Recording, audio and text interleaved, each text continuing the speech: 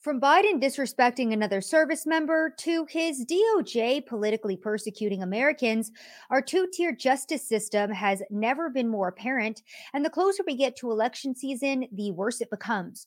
For example, let's take a peek at how January 6th defendants are faring in Joe Biden's America. Enrique Tarrio, sentenced to 22 years despite not even being in D.C. on January 6th. Joe Biggs sentenced to 17 years for shaking a Capitol fence on January 6th. Proud Boys convicted of conspiracy despite the court admitting they had no plan to storm the Capitol.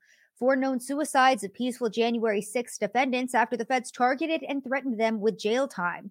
Americans' homes still being raided in 2023 for peacefully walking around the Capitol on January 6th of 2021. Welcome back to another episode of Rapid Fire. My name is Savannah Hernandez, your host for this episode. Thank you guys so much for tuning in as always. And we're going to be, of course, talking about January 6th, the defendants, the Proud Boys specifically, who have been sentenced, and the repercussions of this. Is absolutely horrific to see what is going on in this country. And we're going to be talking about the ADL as well, because they're trying to run a gigantic censorship campaign on Twitter right now, because they absolutely cannot stand that we have freedom of speech, that we have the ability to have freedom of thought, that Tucker Carlson is allowed to interview gay crackheads who alleged that they had cocaine sex orgies with Barack Obama. We can't have that. So the ADL, of course, trying to put a stop to that. So we're going to be getting into all of that today. A lot of news to get to. And of course, before we do, I have to remind you all that you guys do fund this show. You keep it going. And I just have to personally thank all of you, especially the subscribers on Subscribestar. Thank you guys so much for your monthly donations. If you would like to support the show, this is one of the easiest ways to do so. Link is down below. All of the proceeds from there go towards merchandise, towards equipment. They go towards the show. So thank you guys so much. Please also remember you can leave a 5-star review on Apple Podcasts. I was reading the podcast at the front of the show, but I'm going to move them to the back of the show because I want to get straight into the news. And then finally, we've got the website savsaysofficial.com. Go check that out for my latest articles, videos, all of that good stuff. Now, we are going to be getting into how America is doing under Joe Biden's rule, under Joe Biden's terror regime. And I think it's even unfair to say Joe Biden's regime, because we all know that he is just this incoherent puppet that is being propped up. And we see this every single day when he comes out and he's like, oh, they told me to read off of these note cards. Oh, they told me that I had to pick this specific reporter. We all know that he's not the one that's running anything. And whoever is running things in this country is absolutely demolishing us into the ground. It's not going well, my friends. And like I said, ahead of the 2024 election season, we are not even a year out yet from that 2024 election date. And we are already seeing the political persecution ramp up, not only of, again, Donald Trump, political opponent of Joe Biden, but of the everyday average American citizen. And before we get into January 6th, I kind of just want to quickly brush over Joe Biden just this week alone, starting out with him abruptly walking out of a Medal of Honor ceremony just yesterday. So this video was just absolutely heartbreaking to me, not because Joe Biden seems lost or unaware of what to do, but because he is awarding this veteran the Medal of Honor. And if you wait until the end of this video here, look at this veteran, Vietnam War veteran, just standing there awkwardly. Biden didn't even wait until the closing benediction, the closing prayers of the ceremony. He just walked out. And then you're seeing the slow zoom of this poor veteran's face. And it's just absolutely heartbreaking to me, to be quite honest, because our veterans deserve so much more. Again, this was Joe Biden walking out before the end of a Medal of Honor ceremony. And what I wanted to do regarding this story was actually give props to this veteran, since Joe Biden didn't even have enough respect to stay until the end of the ceremony. He gave this 90-year-old veteran his medal, and then he just bounced out. That was it. And then Karine Jean-Pierre had the audacity to be like, "Oh, well, it's because Joe Biden has COVID and Joe Biden didn't want to give other people COVID, so he just walked out." It's a BS excuse. It's a BS excuse. So again, let's take a moment to actually honor this veteran here.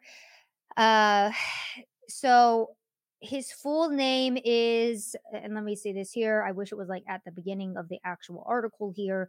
Okay, so this is Army Captain Larry Taylor. I apologize. I said he was 90, but he is actually 81 years old. And he was, again, going all the way down to the bottom here, awarded the Medal of Honor for his heroics during a June 1968 battle in Vietnam. The distinguished helicopter pilot braved intense ground fire for 45 minutes while making low level attack runs, strafing the enemy with bullets and aerial rockets as they surrounded U.S. forces on the ground. Running low on fuel and ammunition, Taylor decided to extract the U.S. patrol group. He used his two-man Cobra helicopter, something that had never been accomplished or even attempted over the course of the war, with complete disregard for his personal safety, all while braving enemy gunfire. So I just wanted to actually honor this veteran because Joe Biden just abandoned him up on stage and left him there alone to just awkwardly stand there during his own ceremony in which he would have been honored. And many people calling this extremely disrespectful, highlighting how whether it was American sons or daughters who were killed in Afghanistan and Joe Biden looking down at his watch as their bodies were delivered back to the United States, or the residents of Maui who had just experienced their entire homes burning down and Joe Biden cracking jokes, he just disrespects all Americans from all walks of life, whether they're service members, whether they've been dealing with a natural disaster in some way, shape, or form. He just clearly doesn't care about Americans. He's so out of touch, and it's really heartbreaking. Now, moving on as well to what else we're seeing in the United States from CNN today, federal judge orders Texas to remove floating barriers aimed at deterring migrants on the Rio Grande. Excuse me. We've talked about these buoys. Remember that the Democrats try to make them a huge issue and say that they were migrant killing contraptions because there were dangerous saws between them. To which I responded, if you don't want to get sawed, migrants, don't illegally cross the border and touch the saws. There you go. It's not that big of an issue. But unfortunately, a federal judge is ordering Texas to remove floating barriers in the Rio Grande River and bar the state from building new or placing additional buoys in the river, according to a Wednesday court filing. And I want to highlight this point here, marking a victory for the Biden administration. So understand what this administration stands for. They stand for a border being unsafe. They stand for the what's the opposite of safety? The violence towards everyday Americans, the non-security of everyday Americans, the disaster for everyday Americans. I mean, look at our various cities, look at our various states throughout the US. You now have New York, which was typically a Democrat stronghold, fighting with the federal government because migrants are overrunning their city and they're calling for federal aid. And Joe Biden's like, yeah, no, sorry, good luck. And the border is a mess right now. On top of that, couple that with all of the human smugglers and drug smugglers that are continuing to come across the border every single day because, I'm already hearing the echoes of Donald Trump's a racist and he said all Mexicans were rapists and that's why he can't be in office again. We're still holding on to that BS lie. But what Donald Trump said is that, yeah, people coming across the border aren't the best. They are criminals. They are gang members. That's absolutely true. We've discussed that multiple times. And now we have a federal judge trying to stop us from being able to protect our border here in Texas. Now, somebody made a really good point, and I was like, that's really interesting. And they basically said that what Texas needs to do is completely ignore federal law, similar to how sanctuary cities do the same thing with their drug policies. For example, in Philadelphia, when I went there to go report on the drug crisis on their harm reduction centers in which they're passing out illegal paraphernalia to the drug addicts, what that city has done is they circumvent federal law by saying, oh, well, the governor, if you get your paraphernalia from this specific site, we are going to exempt you from federal law and we're not going to prosecute you from having this illegal paraphernalia. And so somebody basically said that Texas needs to just follow suit and not give a damn and completely ignore this federal judge. in an attempt to secure our border. And that's what needs to be done. Like, if we really want to win on the right wing, if we really want to make positive changes and waves in this country, what we are going to need to do is push back and fight back. And I don't even have this up in my in my stack of news today, but Tucker Carlson, he actually put out a video of, like I said, this crackhead talking about having this cocaine fueled sex night with Barack Obama. And a lot of people on the right wing are really upset about this because, we're better than that. We have to turn the other cheek. Why are we paying attention to this news that isn't really news? I have a different take on it. I think, great, if the entire left wing for the entirety of Donald Trump's political career is going to throw every baseless conspiracy and smear at him, calling him a Russian agent, a rapist, a racist, a bigot, a white supremacist, a Nazi. Okay, fine. Then we're going to call their guy a cocaine fueled sex orgy addict who's also gay. Fine. You want to play dirty? The right needs to start playing dirty. I'm going to be honest with you in that. And again, going back to Greg Abbott and just completely ignoring this federal judge, that is what needs to happen, because this is American safety that is being sacrificed at this point. And we see it every single day when you see stories of illegal immigrants who should not be in this country, raping our children, murdering people. It happened here in Texas. Remember, a guy went on a shooting spree, and then the Second Amendment gun right, or yeah, the anti-gun rights people were like, oh, this is a gun issue. And then it came out he was an illegal immigrant. That story went away really fast. So this is about American safety at this point, and we need to start fighting fire with fire. So whether or not you think the gay orgy Obama story is credible or not, to be quite honest, I think it's kind of ridiculous. Like, as somebody who has put out my own stories and journalism, do think you need to have more than word of mouth to corroborate claims like this. Like, hey, even a picture of him and Obama from that night. I haven't watched Tucker's full piece yet, so maybe that is in there. But from what I have seen and gathered so far, there's not really any corroborating evidence. So I would like to see that if I were to actually report, like, oh wow, this seems like a credible thing. But more importantly, great, fight fire with fire. If the left wing is going to be as savage as they have been with us, if they're going to continue to throw every name in the book at us and label and deem us domestic terrorists every single day, which again, like I started out in this show, we have people being sentenced to decades in prison for conspiracy, despite not even making any plans to storm the Capitol. We'll get into that here in a moment. It's an absolute just atrocity what's happening in this country. But by the way, like I said, we're going to do a quick run through of the border. Biden also canceled all oil, gas drilling leases and the Alaskan Arctic Wildlife Refuge. This happened today as well. The Biden administration announced today that it will cancel all oil and natural gas drilling leases in the Arctic National Wildlife Refuge that were sold under the Trump administration. A move that federal officials said is to protect the region's array of wildlife and combat climate change. So, if you guys were hoping that those gas prices were going to go down anytime soon, you would be absolutely wrong. And there you guys go. This is another example, too. I was on the Drinking Bros podcast today. I believe that is airing tonight. So if you guys want to go listen to more of my content, go check that out.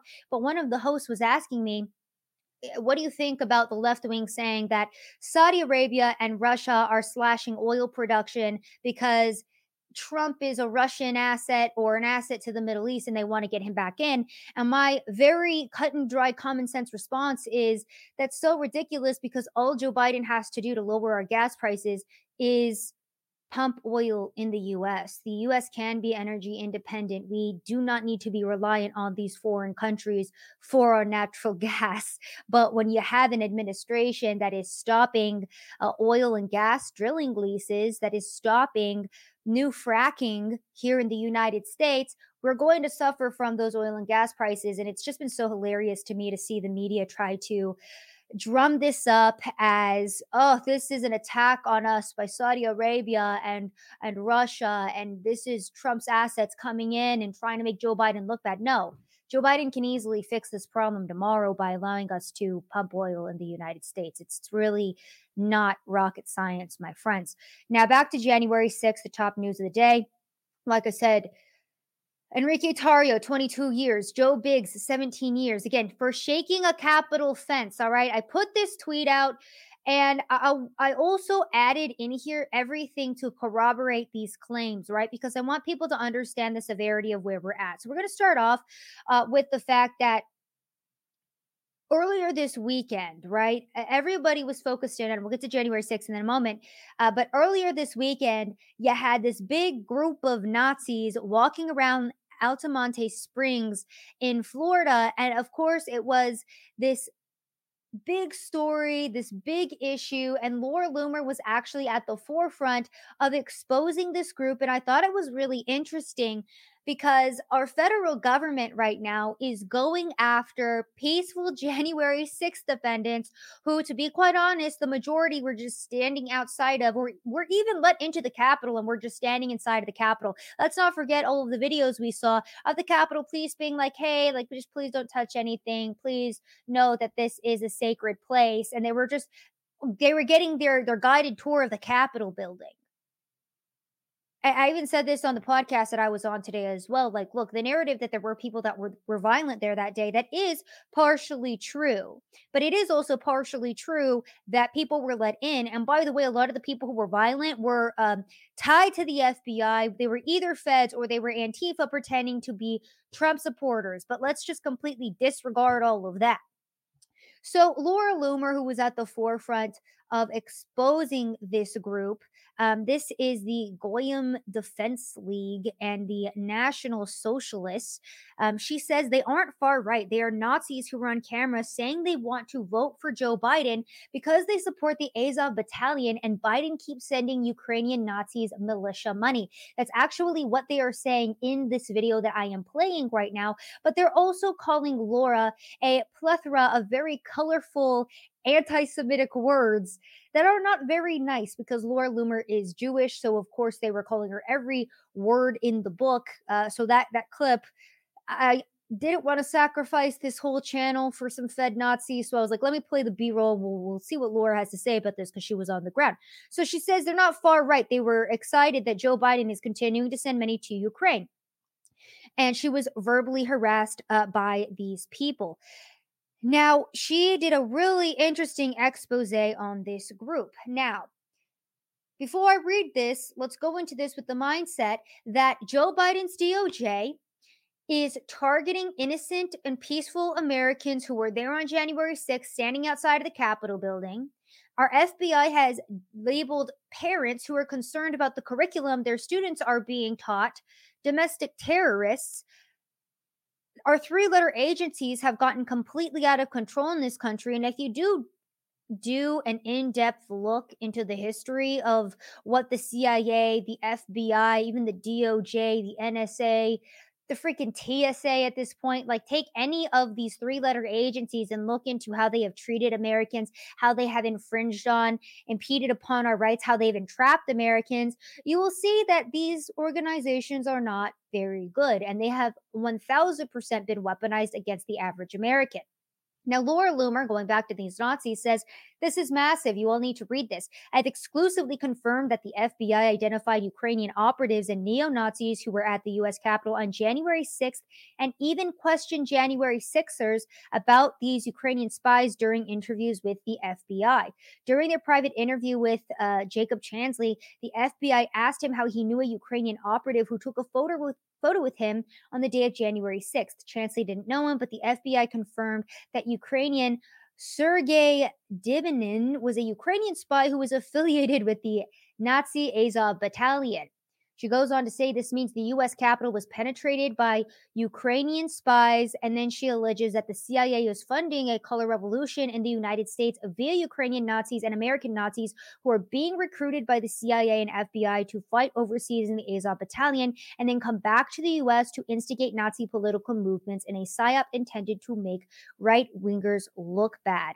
The reality is these people are Democrats and Biden supporters, and the FBI has been hiding the fact that Ukrainian operatives penetrated infiltrated the U.S. Capitol on January 6th. She goes on to discuss how none of these people have been arrested, how um, a couple of the people that she was confronted by were already on FBI watch lists. But what is our government focused in on? That's right, taking peaceful Americans who utilize their First Amendment right and we're like, hey, yeah, the government sucks and they're tyrannical. And they're like, you can't say that. You incited insurrections and violence. Oh, BLM did the exact same thing, except it lasted 6 months, cost $2 billion in damages, and people died. Well, they were on the right side of the political ideology. So we're not gonna, persecute them at all. We're coming after you guys. So going back to this, we're starting off with Enrique Tarrio, who got 22 years. And reading into this article, he wasn't even in Washington, D.C. on January 6th.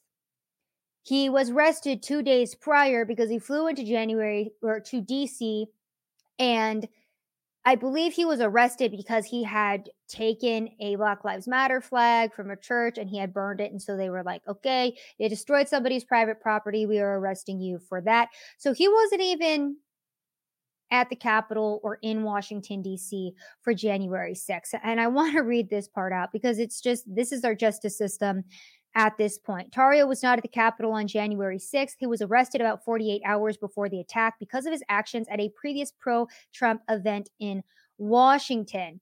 Tarrio knew a warrant was out for his arrest thanks to a Washington police lieutenant who has since been charged and pled not guilty. Prosecutors said the evidence suggests Tarrio strategically calculated his arrest as a means to inspire a reaction by his followers. That Tarrio spent most of January 6th at a hotel in Baltimore, prosecutors said does nothing to detract from the severity of his conduct because he was a general rather than a soldier. So I want you guys to understand what this means. If you use if I use my First Amendment right to highlight how corrupt and tyrannical our government is, and then people get angry and they protest against said government, that government, Joe Biden's government, the tyrannical government in power right now, is going to come after me and arrest me for my First Amendment right to call them tyrants. That's where we're at right now. And it gets worse. Now we have Joe Biggs, who was sentenced to 17 years in prison. Judge Tim Kelly just made destruction of part of a temporary metal fence on government property a federal crime of terrorism. And I'm going to play you a video that Julie Kelly put up of Joe Biggs shaking this fence. I'm sorry, this is in like 360p. This is the video that she had uploaded, but this is him shaking the fence. She slowed down the footage, and as you guys can see, he is like so slightly shaking this fence. But this judge made destruction of part of this temporary metal fence on government property a federal crime of terrorism, said removal of the fence was part of the Proud Boys conspiracy to influence the conduct of government. This dramatically increases base level of jail time for Joe Biggs, and Kelly no doubt will do the same for the other Proud Boys. So this was reported by Kelly on August 31st, and then Joe Biggs was sentenced to 17 years in prison. So those were two of the longer sentences there. And then, by the way, the Proud Boys being convicted of conspiracy, even though by the court's own admission, there was no plan of them to storm the Capitol. There was no plan to stop the certification of the election. And one of the defendants was in prison in a different city at the time. This was originally reported by Harrison Smith, and he took this from a New York Times article, okay? Because for anybody here who might be like, oh, the Proud Boys were domestic terrorists, they were horrible people, let's take a peek at what the New York Times has to say, okay? 4 Proud Boys convicted of sedition in key January 6th case. So seditious conspiracy, that's what they are being charged with. That's why some of their charges were so high, right? Okay. The rulings also permitted jurors to convict on conspiracy, even if they found there was no plan to disrupt the certification of the election. So keep in mind, the entire basis of this was that they were disrupting an official proceeding, right? And they try to hit them with a conspiracy charge to say that it was a pre-planned thing, but there was no plan. But they could still convict them with conspiracy even though there wasn't a plan. You're still convicted. It gets better. None set forth an explicit plan to storm the building or to forcibly disrupt the election certification taking place inside. And this was the second half of a sentence that started out with, while some of the messages were overtly violent and hinted at action at the Capitol, none set forth an explicit plan. It keeps going. Even if there were no explicit orders to attack the Capitol that day, he said members of the group believed there was an implicit agreement to band together and to take the lead in waging all out revolution. So there you guys go. I would like to also play a small snippet of Joe Biggs talking to Alex Jones about this because he admits himself as well. Like, we didn't have a plan to storm the Capitol, and apparently we never planned any of this, but we subconsciously all had the same idea, and this is what we were going to do. And we were charged with conspiracy for this, even though there's zero evidence of conspiracy. Listen to this clip. Hey, it's all right. My heart hurts. This is ridiculous. They said that shaking a fence was tantamount to terrorism. The judge told me that, and they want to send a message to Americans that if you go to these events, if you are part of political groups, they're going to throw you in prison for a long time. They want you scared. They don't want you to go out and vote. They want people scared before it's time to vote, and that's why all this heat's happening right now. This is ridiculous. We went there that day with no plan, with nothing. We were there like every other American, but it's because we're a political group. We knew that there was going to be a hit on us as soon as Joe Biden mentioned us in the first presidential debate. I knew that there was something going on with this, and sure enough, even Enrique called it. They're going to put us in chains, and sure enough, they have. So there you guys go. We are now living through a judicial system where people can just make things up about you and allege that this is what you were trying to do, even if there's no evidence that you were. And then you go to jail for 17 to 22 years for it. Now, we also have, let me pull this up here. Biden's DOJ seeking to put InfoWars' Owen Schroyer in jail for 120 days because he spoke out against the stolen election in 2020.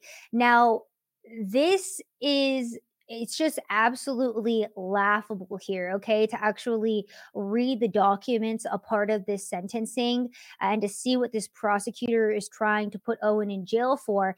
And if you read this, it's just cut and dry free speech, but they try to put him in jail for 120 days. And here's the actual document. It reads that Schroyer took a megaphone before a crowd outside of the Capitol, and he said the Democrats are posing as communists, but we know what they really are. They're just tyrants. They're tyrants. And then he chanted 1776 outside of the Capitol.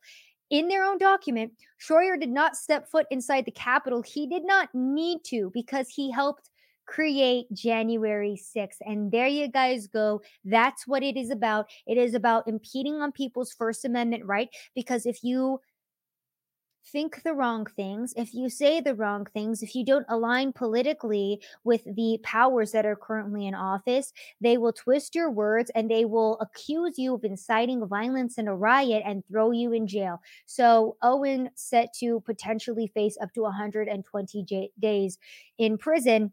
And it's just been absolutely heartbreaking to see what January 6th defendants have been going through as well, because this is the fourth known suicide of a peaceful January 6th defendant as well. Okay, so on top of people being sentenced, being given these egregiously long sentences, on top of peaceful Americans who were simply outside of the Capitol utilizing their First Amendment right. Like, imagine calling somebody a tyrant and then them acting like a tyrant and trying to put you in jail because you called them a tyrant. It's like, I mean, if the shoe fits, I guess you're kind of exactly proving my point. That's exactly what's happening with Owen right now. And the persecution of these poor people has been horrible. So, this young man, 22 years old, entirely peaceful January 6ers, died 2 weeks after he was charged with 4 misdemeanors. Brandon Straka says Julie Kelly has reported that another January 6th defendant has killed himself. Julie reports this is the fourth known, but we know of at least 2 more that haven't officially been categorized as a J6th suicide. And then he goes and says, please let me be clear. The left will twist this and say he killed himself because he realized that his cult leader, Donald Trump, lied to him and coerced him. No, he said people are killing themselves because a political riot is being called an insurrection. Proximity to this riot, even uninvolved proximity to the riot, is being labeled as terrorism and sedition. And because the left wing media and big tech are working with the DOJ to ensure that every person who was arrested on even the smallest misdemeanor charge never has an opportunity to recover their name, their reputation, their finances, their career, or any semblance of life that they once had. So that is the reality for a lot of these people. Again, it's absolutely heartbreaking. Here's another story because Americans as well, those that are just continuing to be targeted and attacked and having their homes raided in 2023, this is what they're going through. This is from the Hodge twins. Last week, a friend of ours was raided by the feds over January 6th. His name is Nathan Hughes, and he's from Fayetteville, Arkansas. Nate was raided by the FBI and arrested at gunpoint. His girlfriend, who had just had a miscarriage, was held at gunpoint and put in handcuffs. The FBI turned off his security cameras, unplugged his internet, flipped his house upside down, and then the feds called the manufacturer of his Liberty gun safe. And guess what? Liberty Gun Safe gave the passcode to the feds and they went through his private property. They went through his safe, all because he protested at the Capitol for 2.5 years. And again, he didn't vandalize anything. He was a peaceful protester. He didn't assault anybody, but he is being labeled a domestic terrorist and a traitor to this country by woke leftists and the media. So there's another example of that. A very big story that finally went viral today. Liberty Safe tells customer they provided the FBI an access code for January 6th's gun safe. Liberty Safe tried to put out this BS statement on their Twitter account and be like, well, the FBI like asked us for the code, so we just had to comply with the government. And it's so funny because they try to pretend that they are devoted. And in the second paragraph, they say they're devoted to protecting the personal property and Second Amendment rights of our customers. But also, if the government tries to take away your Second Amendment right or impede on your private property or personal property, well, the protection ends there. They turned off their comments on X to this post because they were getting so badly ratioed. And as Ian Miles Strong actually does point out, when the FBI demanded Apple develop and provide them a backdoor into the iPhone security lock, Apple refused and forced the feds to sue. The feds lost. Apple stood up for privacy, which I don't know if I even necessarily fully and truly believe that, but that is something that you guys can look into. And more than anything, it is an example that you don't immediately have to give passcodes or give up people's privacy to the feds just because they demand it. Twitter did the same thing when the feds demanded access to Trump's Twitter account, but the court ruled against Twitter in that case and fined them. So Liberty Safety did not have to immediately comply, but because we live in a country of political persecution at this point, the government can just flex its muscles and then you have private companies bowing down and handing over your personal passcodes and your personal information, your personal and private things. So there you guys go. One more case of a January 6th defendant who was just sentenced to 1 year and 7 months in prison for his role in protesting on January 6th.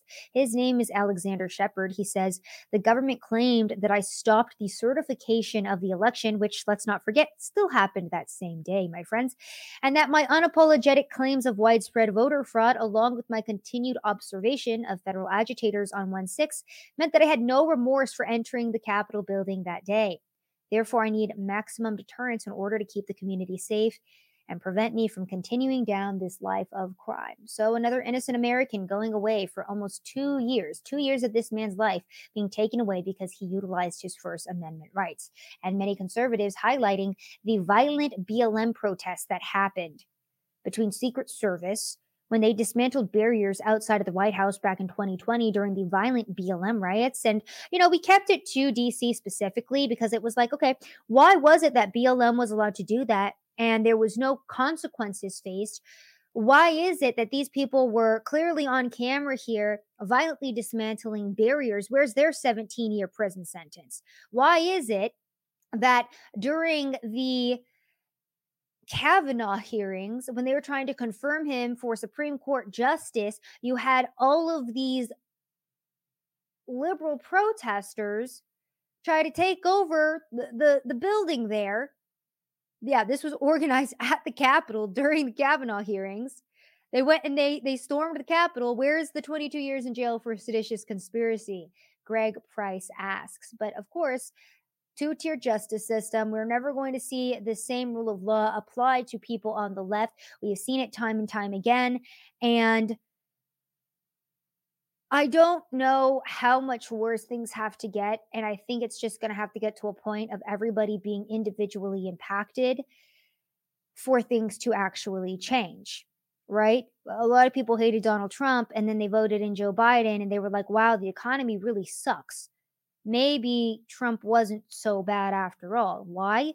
Because their personal decision to bring Joe Biden into office personally impacted their wallets. Until Americans personally feel the pain, until you have the feds coming to your door, knocking it down, taking your guns, putting you in jail because you said the wrong word, you critiqued the wrong politician, until this really starts happening to people and they're personally impacted because this happened to somebody they know or a family member, or even themselves, nobody's really going to care. And it's really heartbreaking that this is happening.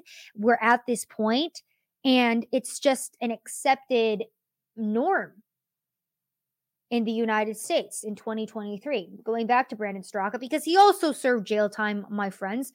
Um, he makes a really important point here because these judges in DC are trying to say that people bringing mace, people bringing body armor to January 6th was a direct result of this big conspiracy plan to storm the Capitol, to stop the election certification, to disrupt the judicial proceeding, which again, BLM does it all of the time.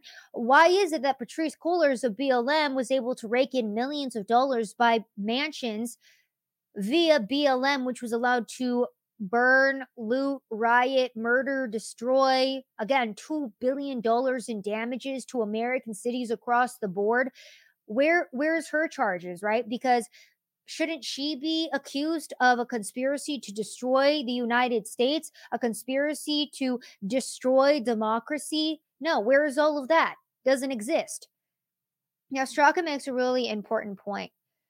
He said he's been attacked numerous times on camera by Antifa and BLM in Washington, D.C. We also saw multiple instances of Antifa and BLM physically attacking old people, mothers with small children, and numerous other peoples in Washington, D.C. for going to rallies to support Trump in 2020. I personally witnessed this myself. A lot of the footage that I took was of Antifa doing this, of them bullying people and they weren't even wearing Trump gear. They were waving the American flag in Washington, D.C., and BLM would just come and like harass them and mob them and attack them. It was a horrific thing to see. So he states people showed up in D.C. on J6th wearing helmets, goggles, and bringing defensive spray to protect themselves and others, knowing the D.C. police would be ordered to stand down and watch as BLM and Antifa attacked innocent people, as happened many times before. And it did. BLM and Antifa would just go out on the street and they would start throwing fireworks at people just eating at an outdoor restaurant. They would harass entire families. I watched little kids cry because their dad was getting beat up by BLMers. It was horrific. He says the DOJ and DC courts are twisting the fact that people had defensive gear, saying it is a sign of premeditated intent to cause harm. And they mock the notion that anybody was concerned about being harmed by make believe Antifa. So the DOJ misrepresenting this gear as attack gear. We're seeing that two-tier justice system. Another great example, this comes from DC Drano, lawyer who is very active on Twitter as well. A Proud Boys leader got 17 years in prison for tearing down a fence on January 6th. A New York lawyer got 15 months for firebombing a police car during the BLM riots. Does this seem like equal justice to you? No, it absolutely does not. And we are never going to see equal justice, to be quite honest. Now, of course, the only candidate who has actually come forth on the right wing, other than Donald Trump, who himself is a political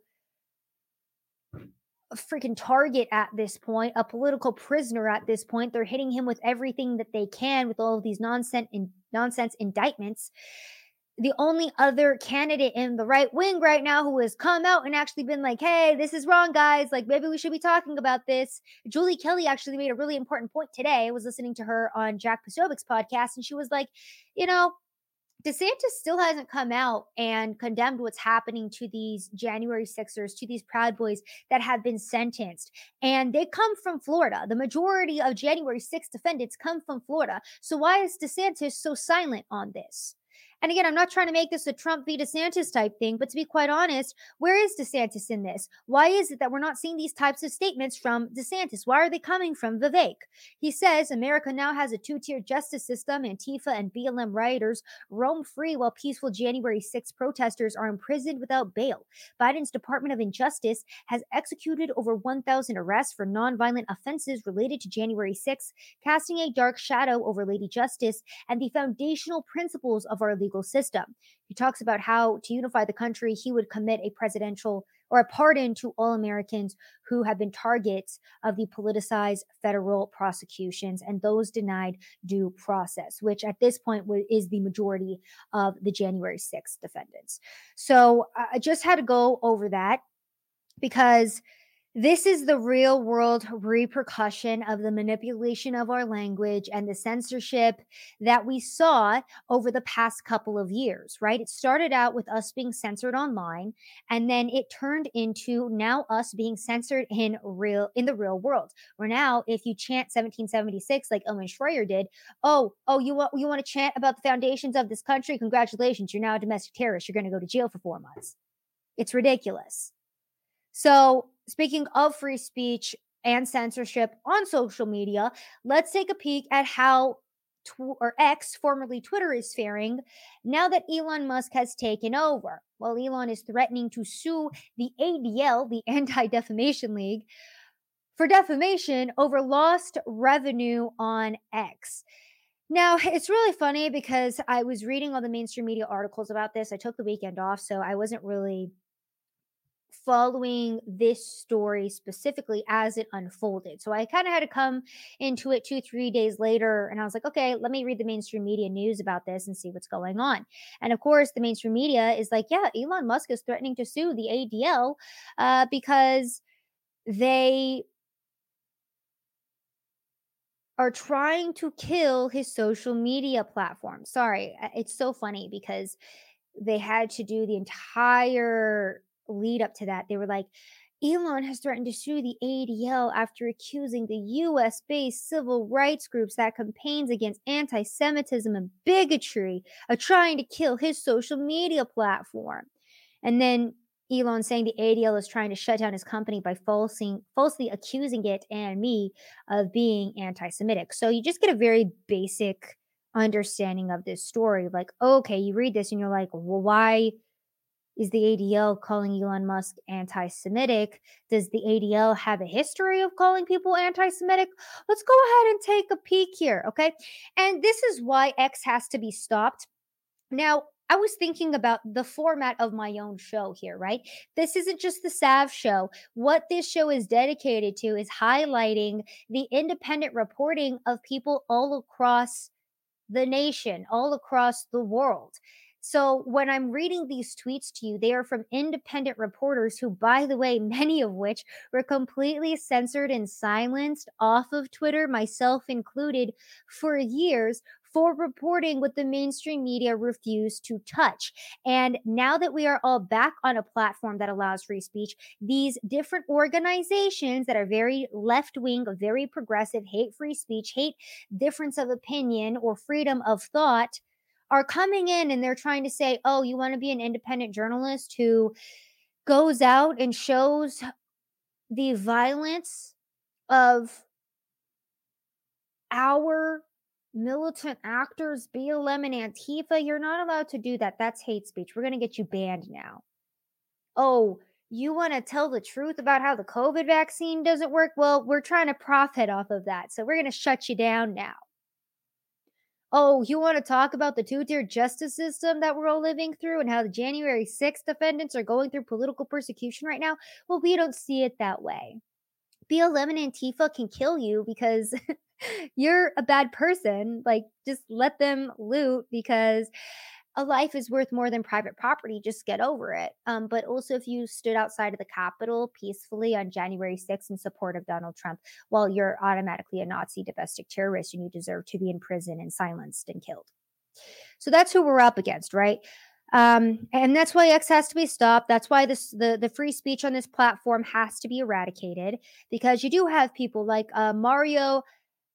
No, I can never say his last name right. Nawfal. I know like some people love this guy, some people hate him, but I think that he is pretty good at giving sometimes just like the basic synopsis of stories from a different angle that the mainstream media would. So the mainstream media is like, yeah, Elon's trying to sue the ADL because they're saying that he's anti-Semitic. Oh, that's so crazy. And then Mario is like, the ADL is pressuring X into extreme levels of censorship and influencing sponsors to abandon the platform. Oh, that's interesting. The mainstream media didn't really frame it that way. Elon stated that the ADL has tried very hard to strangle Twitter. Tucker Carlson also criticized the ADL for trying to get advertisers to boycott him. Oh, F them. It's operated by a guy who's just an apparatchik of the Democratic Party. The situation escalated when Elon shared that the ADL has been trying to kill the platform by falsely accusing it and me of being anti Semitic. He said they've been so aggressive in their demands to ban social media accounts for even minor infractions. Elon rightly points out that the ADL are ironically the biggest generators of anti Semitism on this platform, as their extreme censorship inadvertently causes people to become anti Semitic. So apparently, the advertising in revenue for X is down 60%, primarily due to pressure on advertisers by the ADL, which led to the hashtag ban the ADL trending on X because people want the taxpayer funded nonprofit organization defunded. Also, Elon is hinting at a release of a giant data dump of censorship requests by the ADL trying to censor certain accounts on Twitter. So, the basis of this story in reality is that the ADL is trying to come in, and the mainstream media will frame this as the ADL just trying to stop hate speech, the ADL just trying to make the internet safer for people. But the reality of it is, who does the ADL deem anti Semitic? Who does the ADL deem hateful? If you go on the ADL's website right now and you type in "it's okay to be right," white, not right, it's okay to be white, right? You can't decide if you're born white or black or brown. You can't really decide that. You're just born with your skin color. If you go on the ADL's website and you type in "is it okay to be white," they will say that that is a racist slogan. Just a little insight into who the ADL is, and we'll give you a little bit more. Now, Elon highlights that the Facebook caved to far left pressure groups and now allows them to silently dictate policy in exchange for ad money. And he links this Politico article that talks about the ad boycott that has Facebook on the defensive. Now, the ADL did something similar to Facebook, and it cost them, I believe it was $70 million. Let me see if I can pull this up here if I'm correct. Let's see. Bloomberg researchers predicted Monday that the boycotts could cost Facebook only 250 million in ad sales, a sliver of the company's 77 billion in ad revenue. So 250 million is a pretty substantial number, right? And then again, if you look here, keep this name in mind, Jonathan Greenblatt. Okay, that's the CEO of the ADL. It was the ADL that began spreading word through progressive political circles that their small coalition was thinking of pushing for a 1 month ad boycott of Facebook. And they go on to say that if corporations are really serious about fighting racism, then why not back away from advertising on Facebook for hosting racist speech? But again, what is racist speech per the ADL? Things like "it's okay to be white." And let's take a peek at the ADL's background, right? Who they've supported, who they have criticized. Before we get into that, a couple more things from Elon.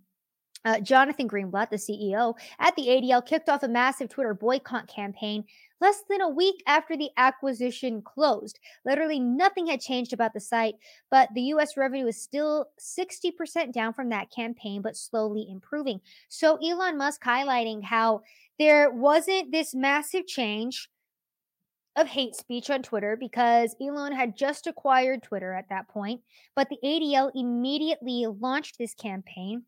The ADL immediately threatened Twitter because they were like, "Oh, if you allow Donald Trump to come back on, you're done. It's done." This is from Jake Shields. The ADL threatened to shut down Twitter for allowing Trump back on.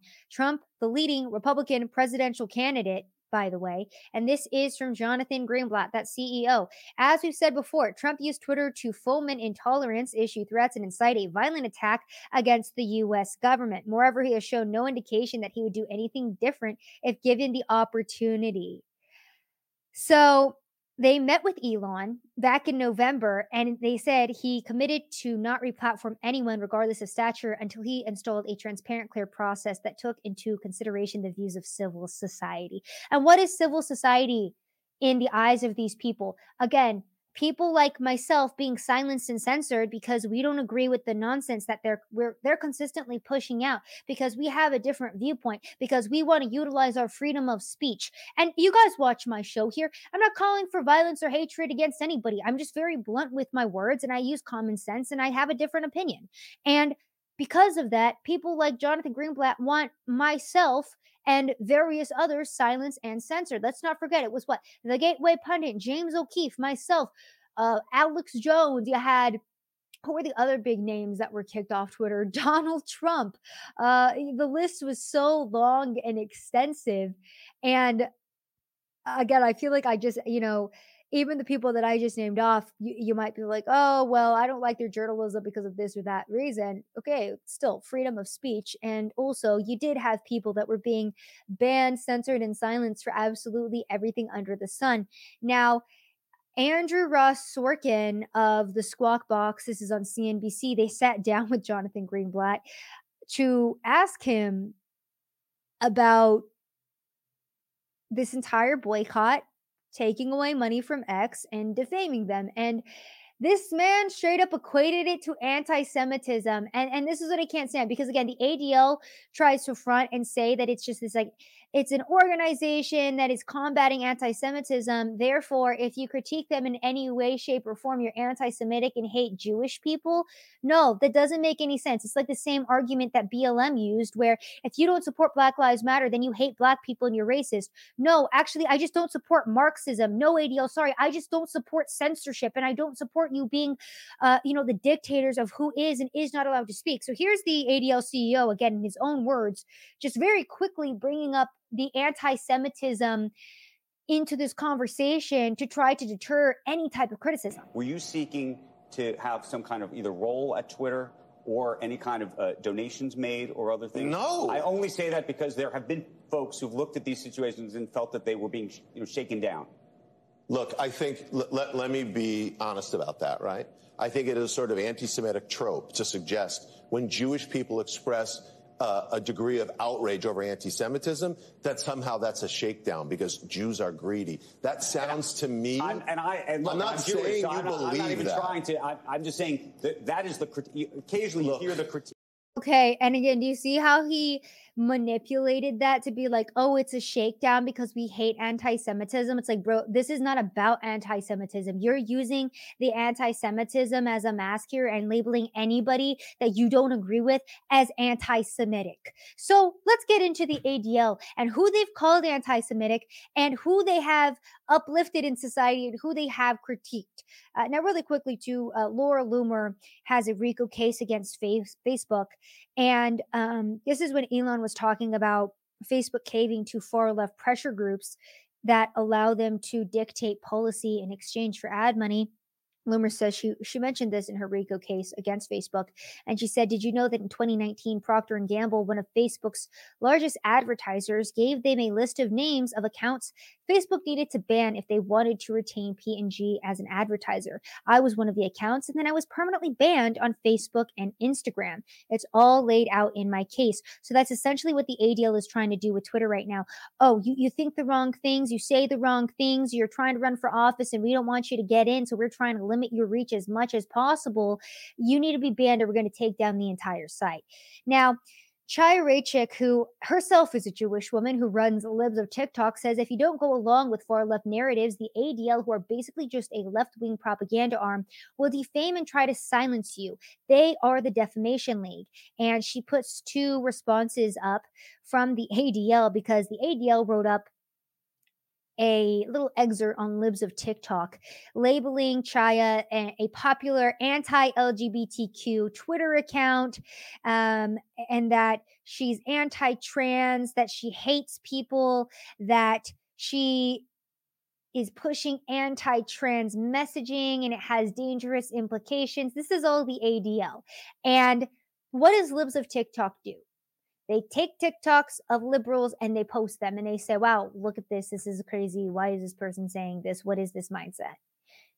So you're not allowed to critique anything. You're not allowed to highlight anything. You're not even allowed to use the left's own words against them, or you're a horrible person and you're going to be defamed by the ADL. Tucker Carlson, like I had mentioned, also labeled anti-Semitic by Jonathan Greenblatt, CEO of the ADL, and he demanded that he be deplatformed. Here are the tweets right there, calling Carlson an obvious anti Semite. Jake Shields himself. Last week, when I decided to go after the ADL, one of their lawyers threatened me by saying he would hurt any and all business work deals. My response was, get effed, dork. They love to bully and make threats, but they are quickly losing the power they think they have. So there's a little insight into what it's like working with the ADL or working towards free speech, to be quite honest. Elon Musk tweets, based on what we've heard from advertisers, the ADL seems to be responsible for most of our revenue loss. Giving the maximum benefit of the doubt, I don't see any scenario where they're responsible for less than 10% of the value destruction. And then Alexander Vindman, a name we've all heard before because he was responsible for trying to actually getting Donald Trump impeached one of those times for, again, one of these various nonsensical claims. He says companies that continue to advertise on Twitter/X are sponsoring anti-Semitism. It is apparent to me that Elon Musk tweeting against the ADL is targeting them for harassment. Another example, you're not allowed to critique people. You're not allowed to have your own opinion, because if you now tweet at somebody and you highlight what they're doing and you highlight how they're trying to target your platform because you're allowing everybody to have their freedom of speech and voice their own opinions, that's now harassment and you're now anti-Semitic. So there you guys go. Oh, also, this is the ACLU, not the ADL. My apologies, but this community note was amazing. We're going to skip over that. But yeah, there you guys go. That's what's currently going on Twitter. So hopefully Elon Musk can push forward with this defamation lawsuit, and it would be absolutely hilarious to see the Anti-Defamation League sued for defamation and for Elon to win this. And to be quite honest, based on what we're seeing, it does feel like there is a solid basis for this, because that is what the ADL has done time and time again, is just straight up defame people and then try to hide behind this mask of anti-Semitism when in reality they're trying to censor their opponents or anybody who critiques them. Like you said, similar to how BLM was like, oh, if you criticize this, it's because you hate Black people. No. Please stop. So good luck to anybody on Twitter, myself included. Again, the entire basis of this show is me taking the work of independent journalists all across this platform specifically and highlighting it and allowing real American journalists who have been out on the ground, who have talked to other people, who have been at the forefront of these things, who have made it their specialty to focus in on January 6th or whether or not face masks works.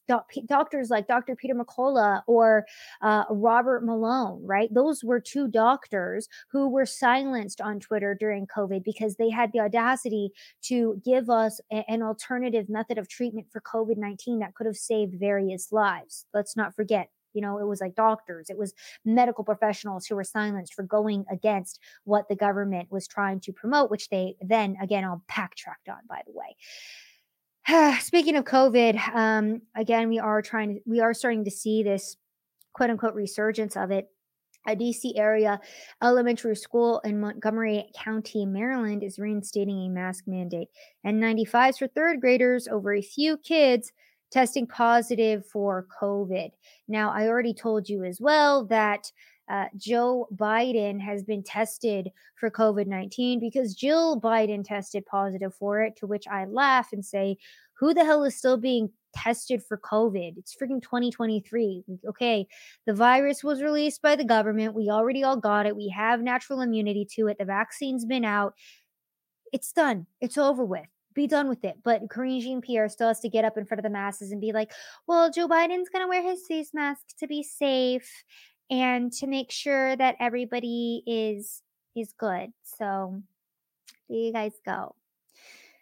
We are going to do one more segment here, and then we're going to wrap up this show because I saw this clip going viral the other day and it was really interesting to me. And another one of the points that I have realized as I've gotten older is that one of the reasons why the average person doesn't care.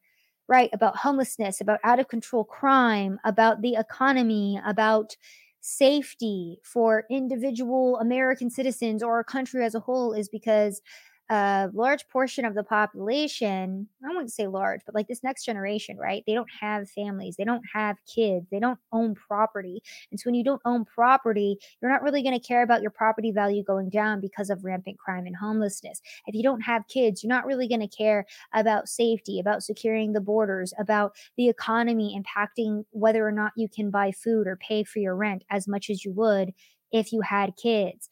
If you're not paying your own bills, if you're still living at home with mommy and daddy, these political issues aren't going to affect you as much as they would if you were paying your own bills. Again, I talked about this on the podcast that I was on today. So this is in part a cultural and moral issue.